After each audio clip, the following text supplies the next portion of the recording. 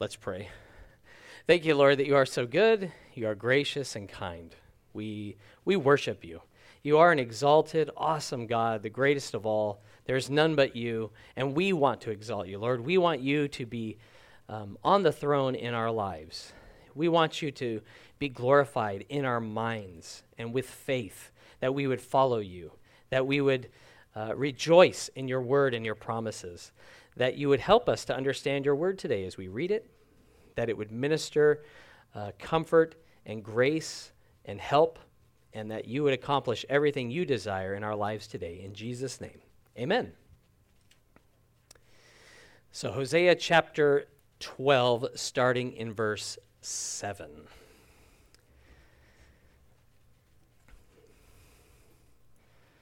I always got a kick out of self-destruct sequences in science fiction. I remember the James Bond movie where they're having a self-destruct thing, and there's a human actually counting it down, like 1 minute and counting, as he's sitting while like the fire is going around him, and it's like that's so bizarre and so unrealistic. So it's self-destruct buttons. Those things are used in science fiction or cartoons or the message for Mission Impossible, but really they have no practical application when humans are involved. Can you imagine building this building or the facility with some TNT in the walls just in case we need to blow it up at some point, and it's there all the time? Or in a plane. Like, if this plane were to fall into the wrong hands, we'd have to don't push that button, because it's all just going to blow. It's wired to blow right now. But to think that could be possible, it's really ridiculous. Like self-destruct that I have to push and then I have to leave. Now we've heard of self-destructive behavior, right? There's some things that we could call that. Our study through Hosea shows that sin is destructive.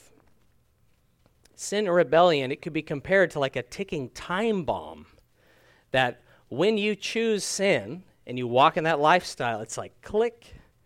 And really from birth, because of our sin nature, we have this propensity to sin, this bent towards sin. And God's people were not exempt from the consequences of sin. God did not rig Israel to blow. He did not push the self-destruct button. They were responsible. They were to blame because sin was destructive there. And a word of caution, let's not jump to conclusions if we see people on hard times or struggling with finances or in poor health or when marriages or relationships are on the rocks. We can foolishly think that it must be because they did something. But think about Job. He was a righteous man. There was no one as righteous as him. And yet he suffered terribly. Jesus, did he sin at all? No, but he was crucified for our sin. It would be foolish to think that we know why something happens to someone else.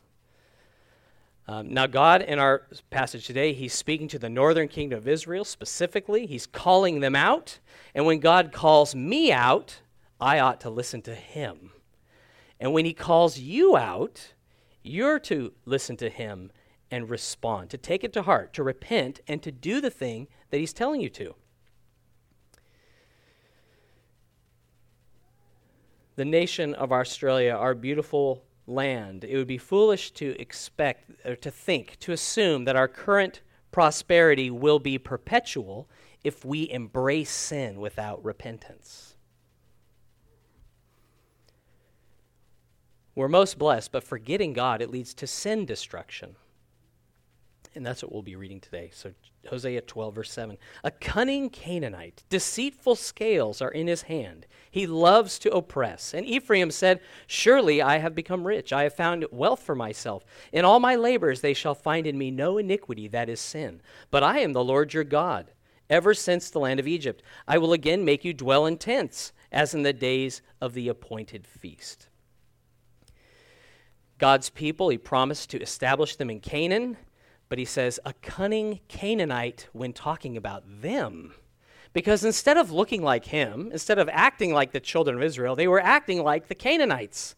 They had adopted these corrupt business practices and were not reflecting his righteousness at all. And they said, we have become wealthy. And they gained this wealth through greed, deceit, and oppression. And if you turn forward a couple books to Amos, chapter 8, verse 4. So Amos chapter 8, verse 4, we'll read a passage that's quite similar, and it describes in more detail some of the things that they were doing at this time. Because Amos is the book, God willing, we're going to go to next after Hosea, because he too was speaking to the northern kingdom.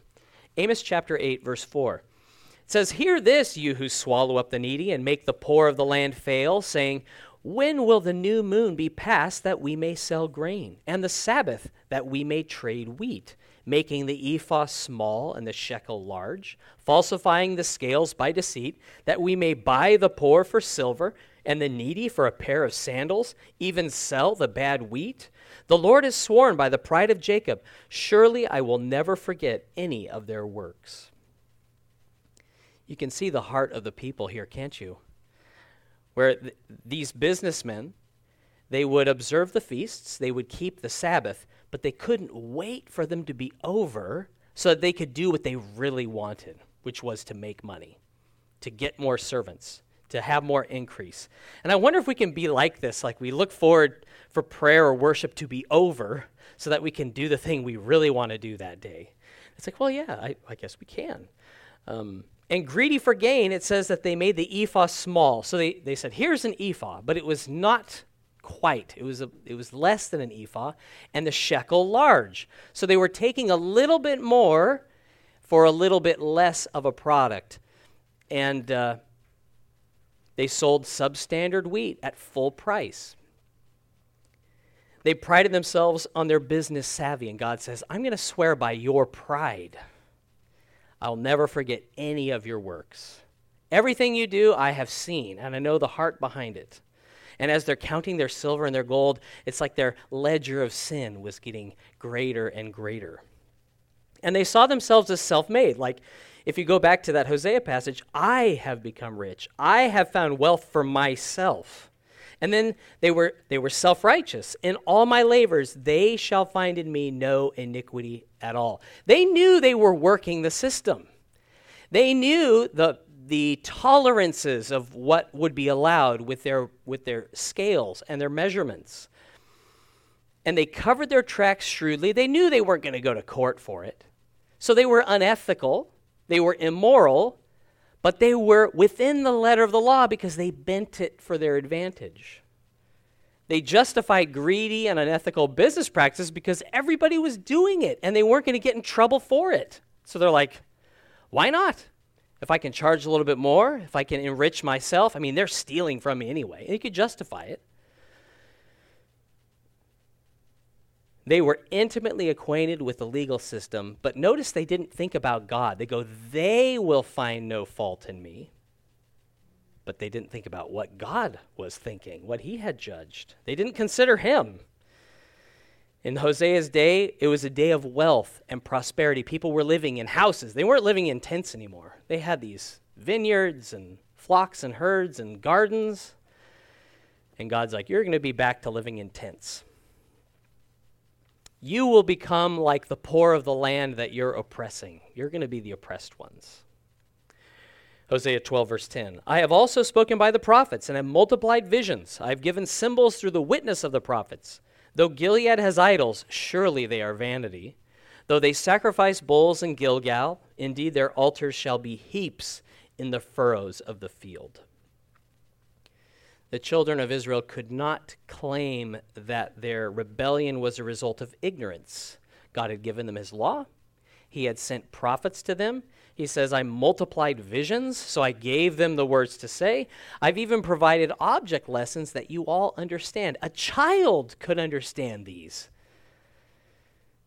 It's ironic at times in Scripture that God's people remain unmoved while the Gentiles respond to what God said. Think about Naaman, the Syrian.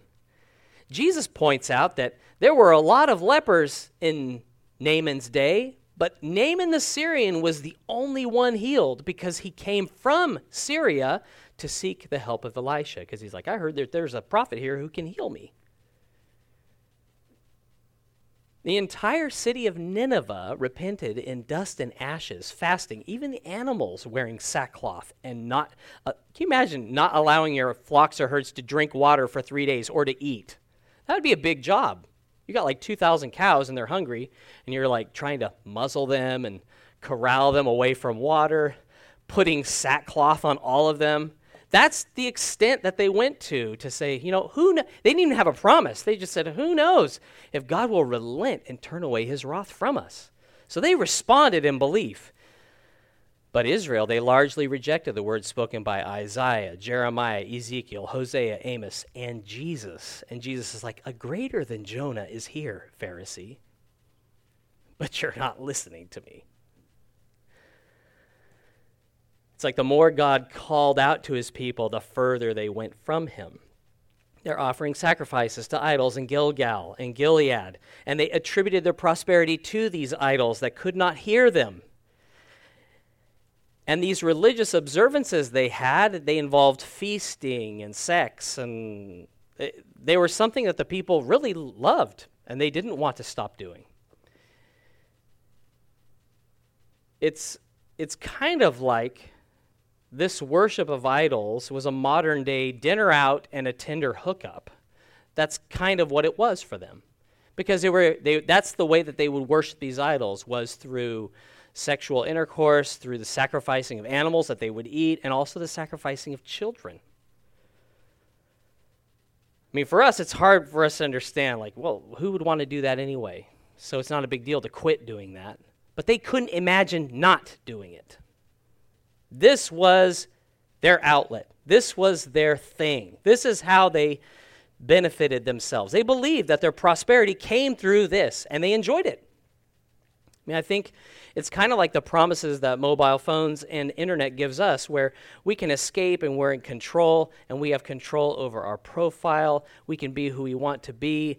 There's this promise almost of freedom and convenience, security, an endless array of hacks and entertainment and reviews and games, and we can be in a codependent relationship with a mobile device. And they were in a codependent relationship with these idols and all the stuff associated with them. People for thousands of years have lived satisfactory, fulfilling lives without mobile devices, and we might wonder how. How can you live without this? That's how they were feeling about idolatry. How can we live without this? This is what we do. This is a big part of our life, and it's a part of my life that I enjoy, and I live for, and I look forward to.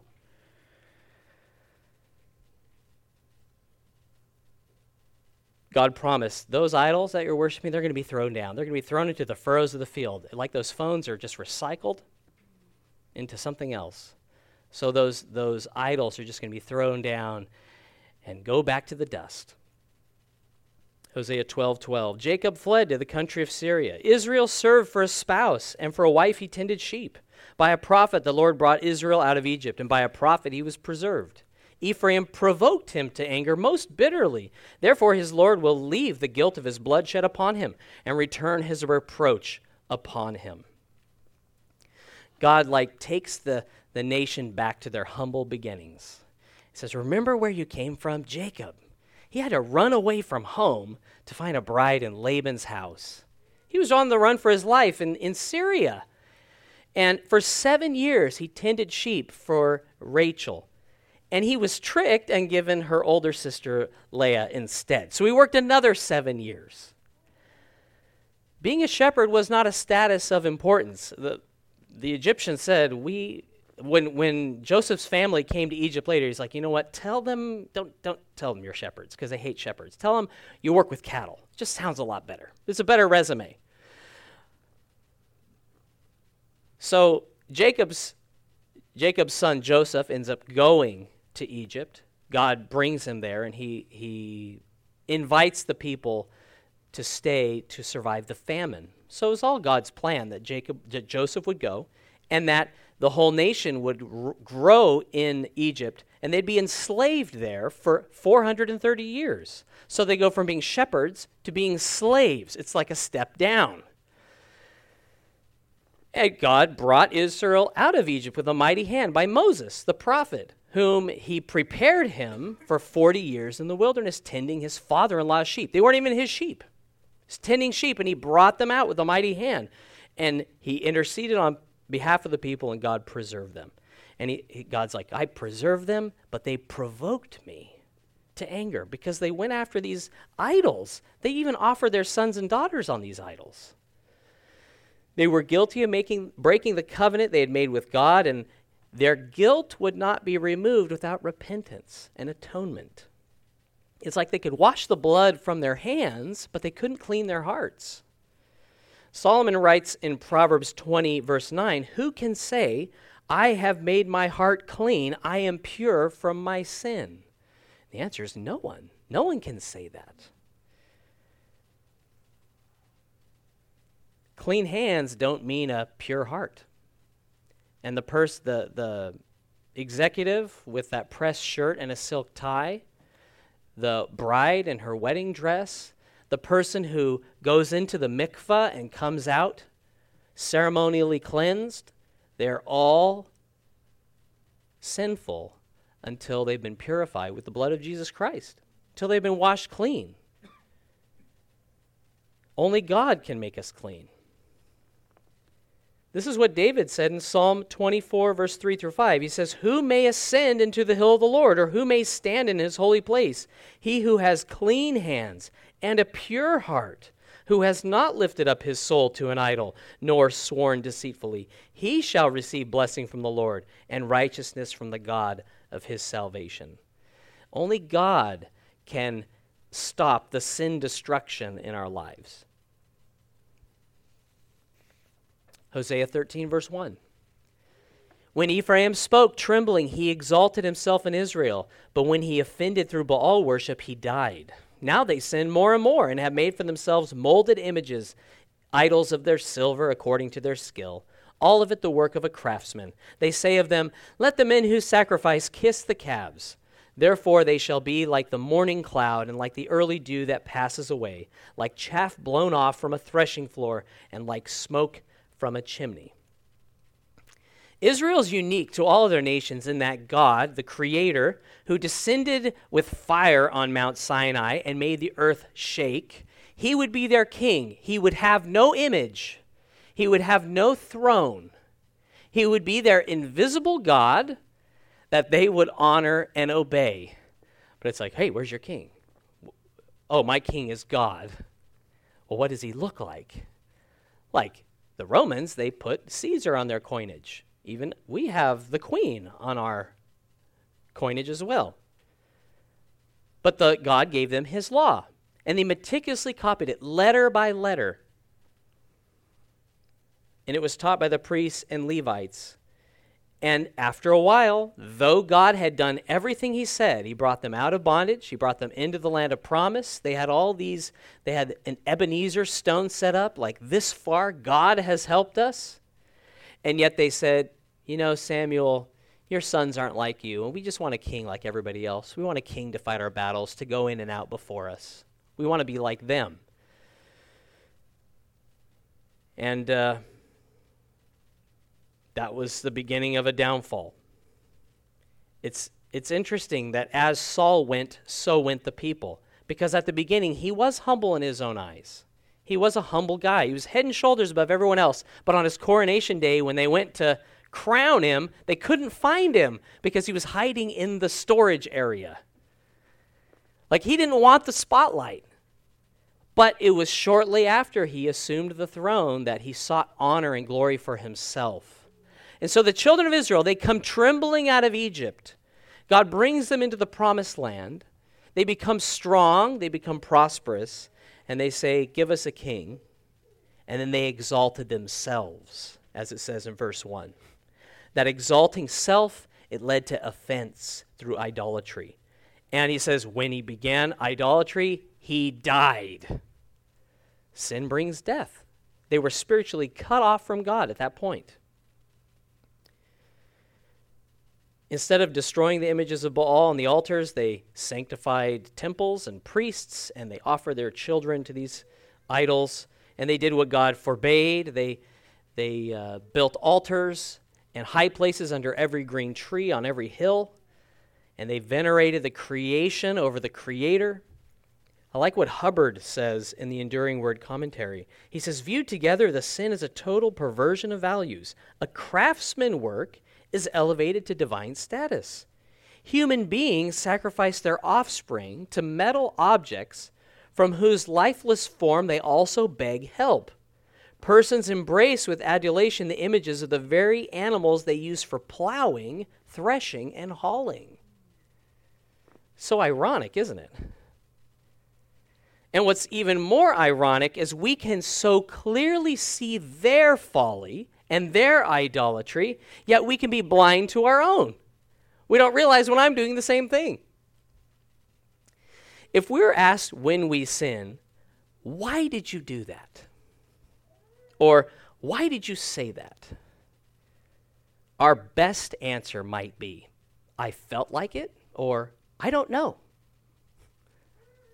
Isn't that wild? Like, that would be our best answer. That's our most honest, sincere answer. It's like, I have no idea. I didn't even think about it. God's given us more sense than all plants and animals. At times, they put us to shame.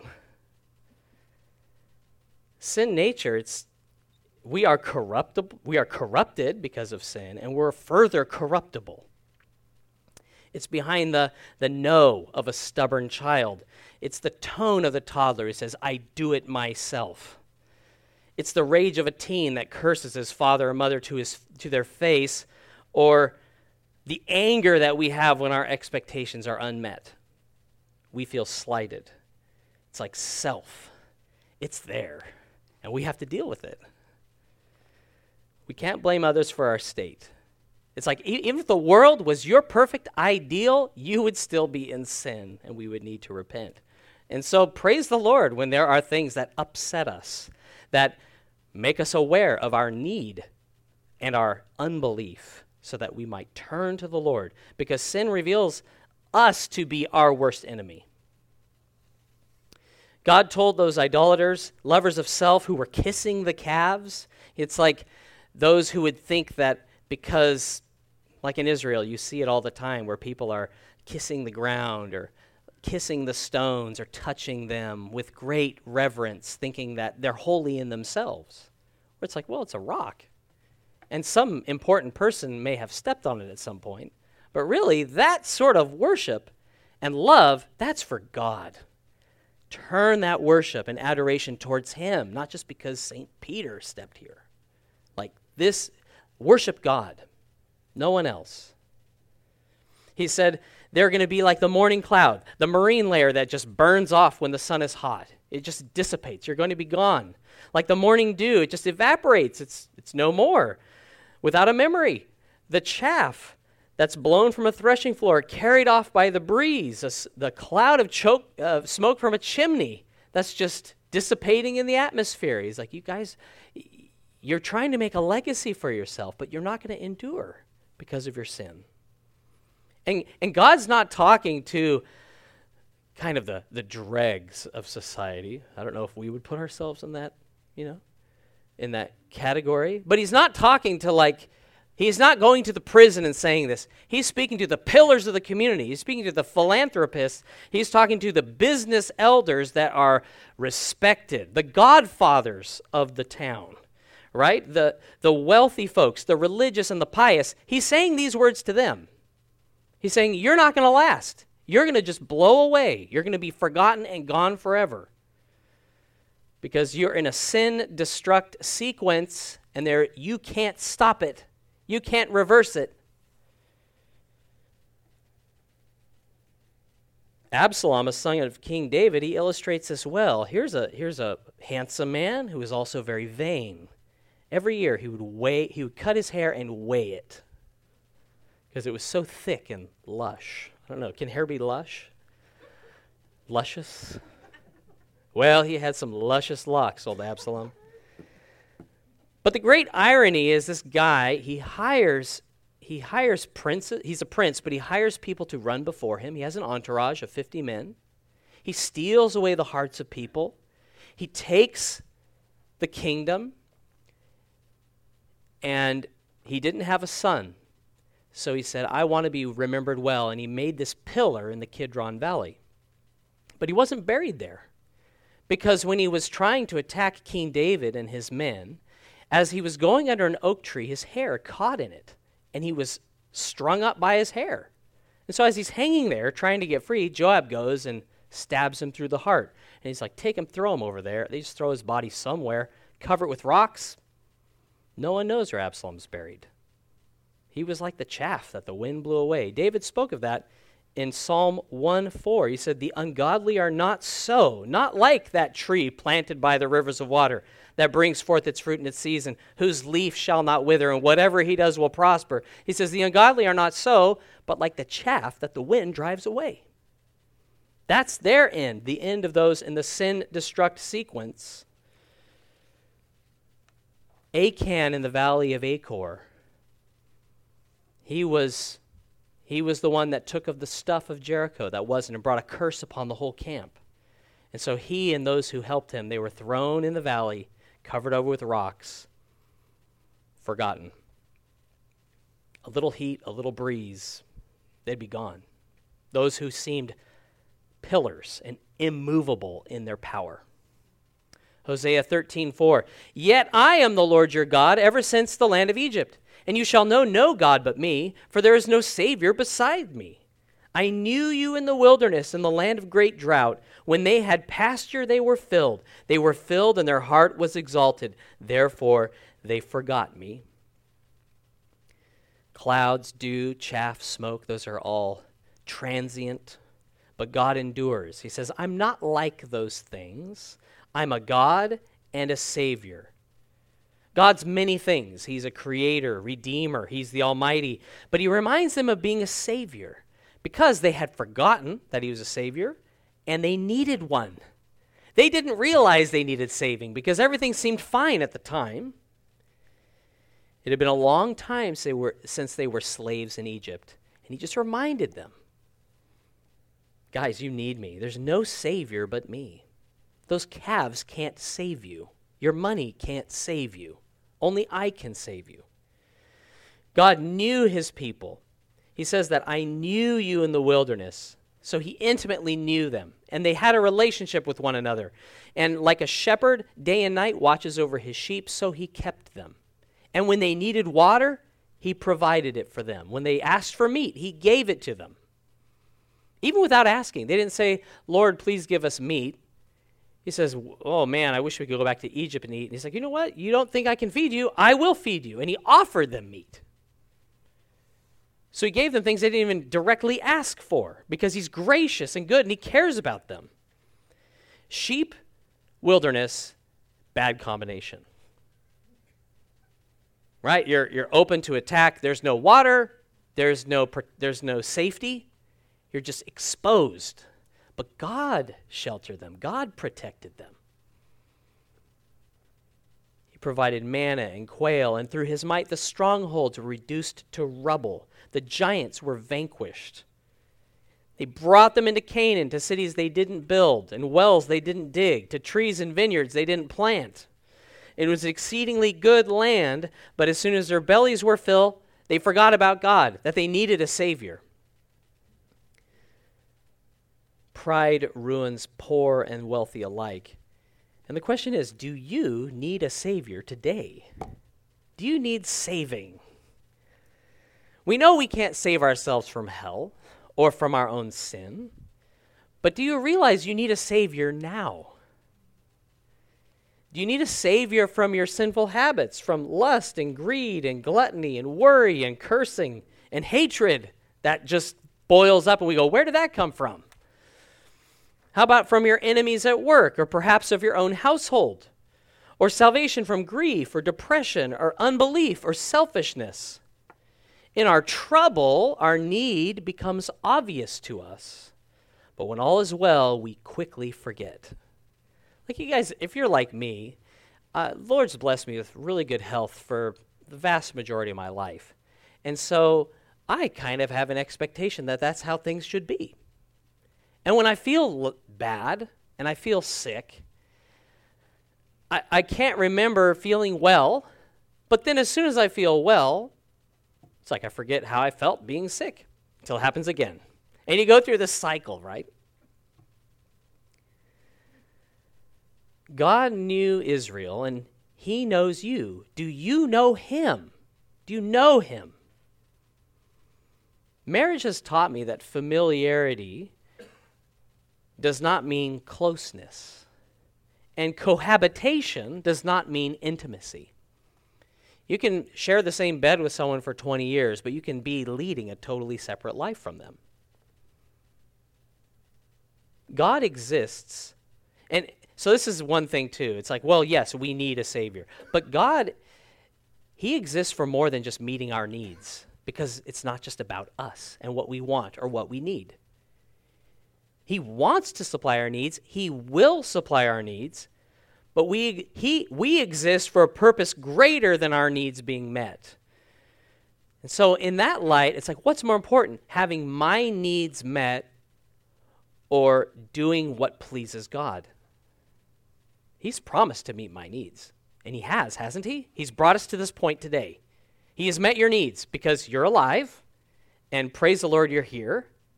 And you know, he will continue to meet your needs as he has until now. And life isn't, I think about, what about God? We could talk about our needs and our wants, but what about him? He's the exalted one. He's the great one that we are to worship. But we could be so caught up in how we feel or what we feel we need that we forget about God. It's just part of the human condition. Hosea 13, verse 7. So I will be to them like a lion, like a leopard by the road I will lurk. I will meet them like a bear deprived of her cubs. I will tear open their rib cage, and I will devour them like a lion. The wild beast shall tear them. Now, it's probably not the message you put on one of your little stationery or on a pillow. Say, this is my God. Would you like to worship this too? Lions, leopards, bears, all predators, they were all feared by the people. Like if you heard the lion roaring, the Asiatic lion, it's the apex predator. These Arabian leopards, they're camouflaged, opportunistic hunters. They leap. They have great stealth abilities. And there's few things in nature as fierce as a bear deprived of her cubs. Though Syrian brown bear is a species that once inhabited Israel, I read a stat that said 70% of humans killed by grizzly attacks, 70% is because the she bear is separated from her cubs. So she's protecting her cubs. So a vast majority of the deaths that occur are because of the bear protecting or defending the cubs. Now today in Israel, the Syrian brown bear has been eradicated. The leopards, I don't think there's any that exist there. But this picture, right, it's not pretty. Where he's like, I am going to tear open your rib cage. Wow. You don't survive that. It's not survivable. And God has just talked about, you've been filled in this pasture. You're like a sleepy, sluggish goat or sheep. That's easy prey for any of these. And I'm going to be like that to you. You're not going to get away with it. God would be like a wild beast that would devour like a lion. And I think it's good for us to read passages like this, not just gloss over and go, woo, woo, but to think, let the implications of it sink in.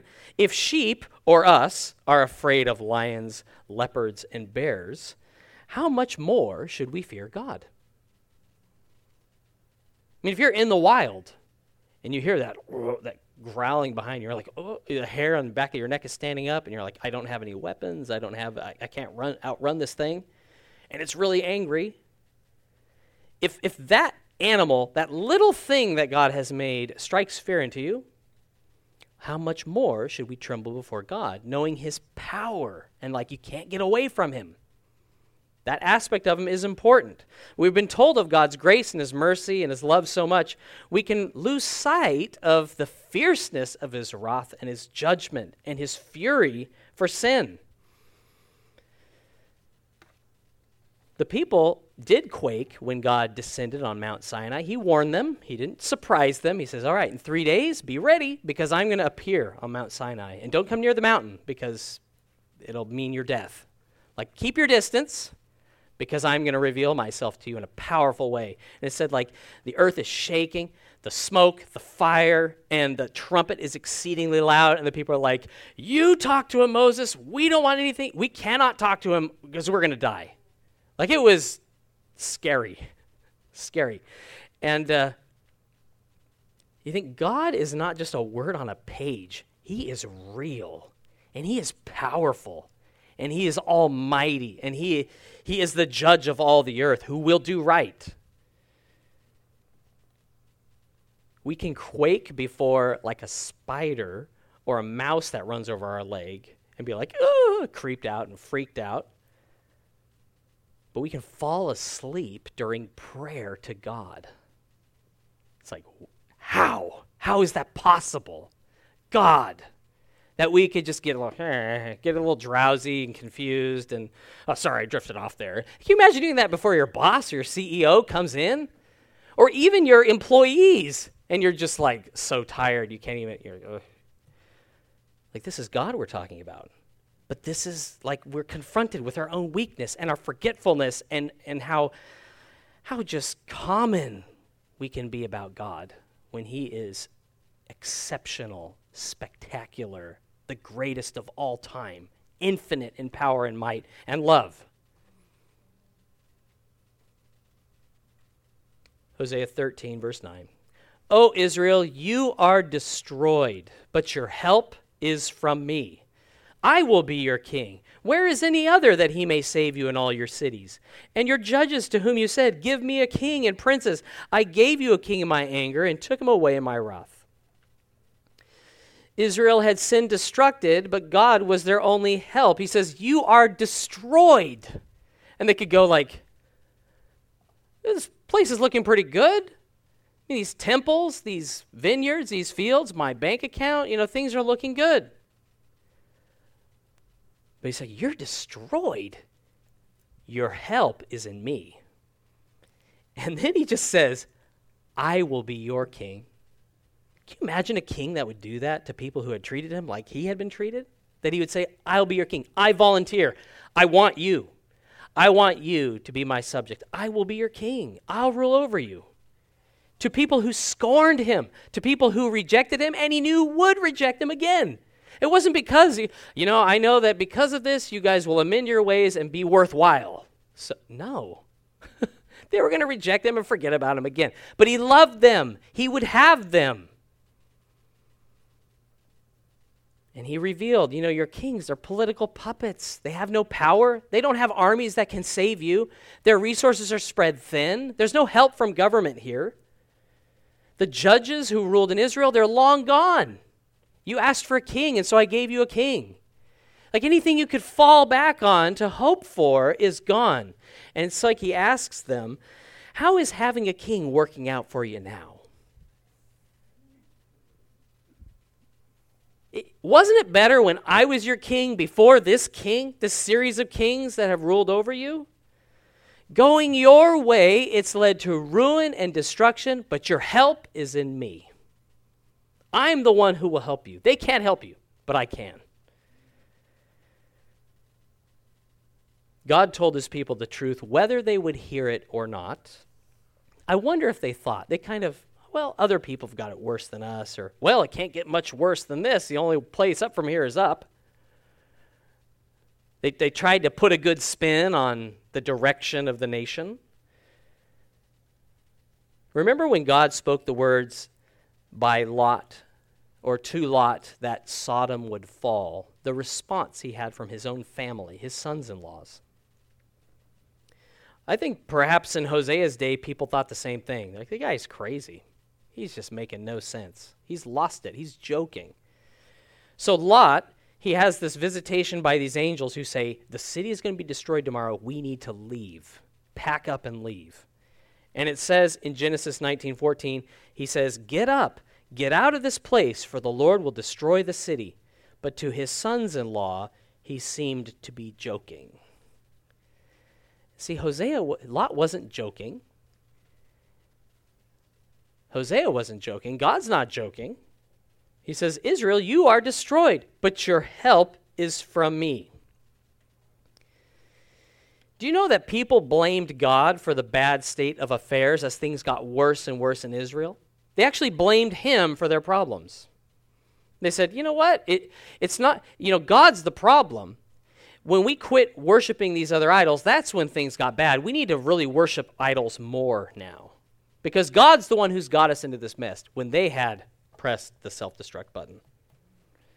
They were guilty of sin destructing. It wasn't God's fault. He wasn't to be blamed. But unbelief turned them from God. It turned them to choose a king, and they turned from the only one who could help them. The King James of Hosea 13:10, it's rendered, O Israel, thou hast destroyed thyself, but in me is thine help. And these words are true of all nations and all people. We're guilty of ruining and corrupting ourselves, but in God is our only help. As we go through our days, we hear, the Bible says, we'll hear of wars and rumors of wars, of earthquakes in various places, that there's conflicts, and you hear bad news in a family or in a family member. And we can have the worries and the cares can grow with financial difficulties or the unknowns of the future. And we realize that the government and schemes and money, that can't save us. It can't fix the problems that we face individually and as a nation. And as the world goes, it's like the world is heading to hell and we're not capable of saving it. We can't change people. We can't even save ourselves. Yet in God is our help. He is help for us. We've sin destructed, and if we try to put the pieces back together, it's like the horses and the nobles in the Humpty Dumpty fable. It's like they could not put him back together again. He's broken. Once that egg is broken, there's no gluing it back together. Now, perhaps you feel great today. You're like, I could have done without the rib cage ripping statements. But you think really everything's fine, or you may feel destroyed. If God says you are destroyed, and you go, yes, I am. Well, in God is your help. And please turn to Psalm 46, and we're going to read this together.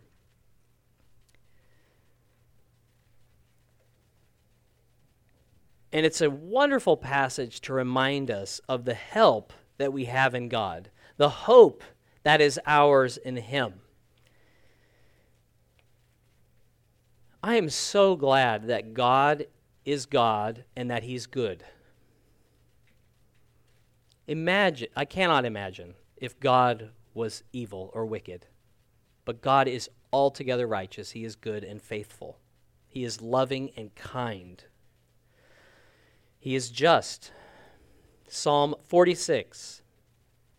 God is our refuge and strength, a very present help in trouble. Therefore we will not fear, even though the earth be removed, and though the mountains be carried into the midst of the sea, though its waters roar and be troubled, though the mountains shake with its swelling. Selah. There is a river whose streams shall make glad the city of God, the holy place of the tabernacle of the Most High. God is in the midst of her. She shall not be moved. God shall help her just at the break of dawn. The nations raged. The kingdoms were moved. He uttered his voice. The earth melted. The Lord of hosts is with us. The God of Jacob is our refuge. Selah. Come, behold the works of the Lord, who has made desolations in the earth. He makes wars cease to the ends of the earth. He breaks the bow and cuts the spear in two. He burns the chariot in the fire. Be still and know that I am God. I will be exalted among the nations. I will be exalted in all the earth. The Lord of hosts is with us. The God of Jacob is our refuge. Selah. God is our refuge. God is our help. He says, we're not going to be afraid even if the world comes apart at the seams and the mountains are thrown into the ocean. If our whole life is thrown into chaos, we're going to trust God. We're going to take refuge in him. The earth may quake, but we will stay strong and steadfast in our God who is with us and in us. Isn't it cool where it says, behold the works of the Lord who has made desolations in the earth, that he makes war desolate. We think of desolation as what happens after a war, but he's saying that conflict, the weapon that's been fashioned against you, that's broken in my hands. The bow is broken, the spear is cut, the chariot is burned with fire. Like, those are the desolations that God works in the end. God will be exalted because he is God, and the battles you're facing today will someday end. And God will be victor. Isn't that awesome? I don't even need to know what the battle is. I know that this is true of our God. No weapon that's fashioned against us will prosper, and he is over all. Be still and know God, our refuge and help, our only Savior from sin destruction. God is with us. God is our refuge. Let's pray. Thank you, Lord, that you are great and awesome, that your ways are higher than ours, that your power, through the words of your mouth, you have created this world, the universe and everything in them. You have breathed life into our souls dead with sin. You have revived us, Lord, and we pray, revive us again.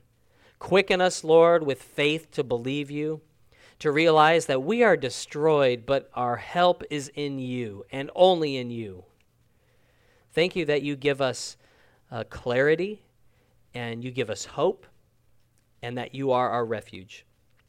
I pray, Lord, we would hear your word today, that it would not seem like a joke to us. We would not forget the things we've heard, but we'd walk close to you. We would know you. We would be the faithful sheep of your pasture who do not forget you when we're full. Though you've led us into green pastures and beside still waters, and you've restored our souls, help us to be those who daily seek you, those sheep that hear your voice and follow you, who deny self to obey. Thank you, Lord, for my brothers and sisters. Thank you that you haven't left us without help, and you haven't destroyed us, but you have preserved us, and you have awesome plans for us now and forever. In Jesus' name, amen.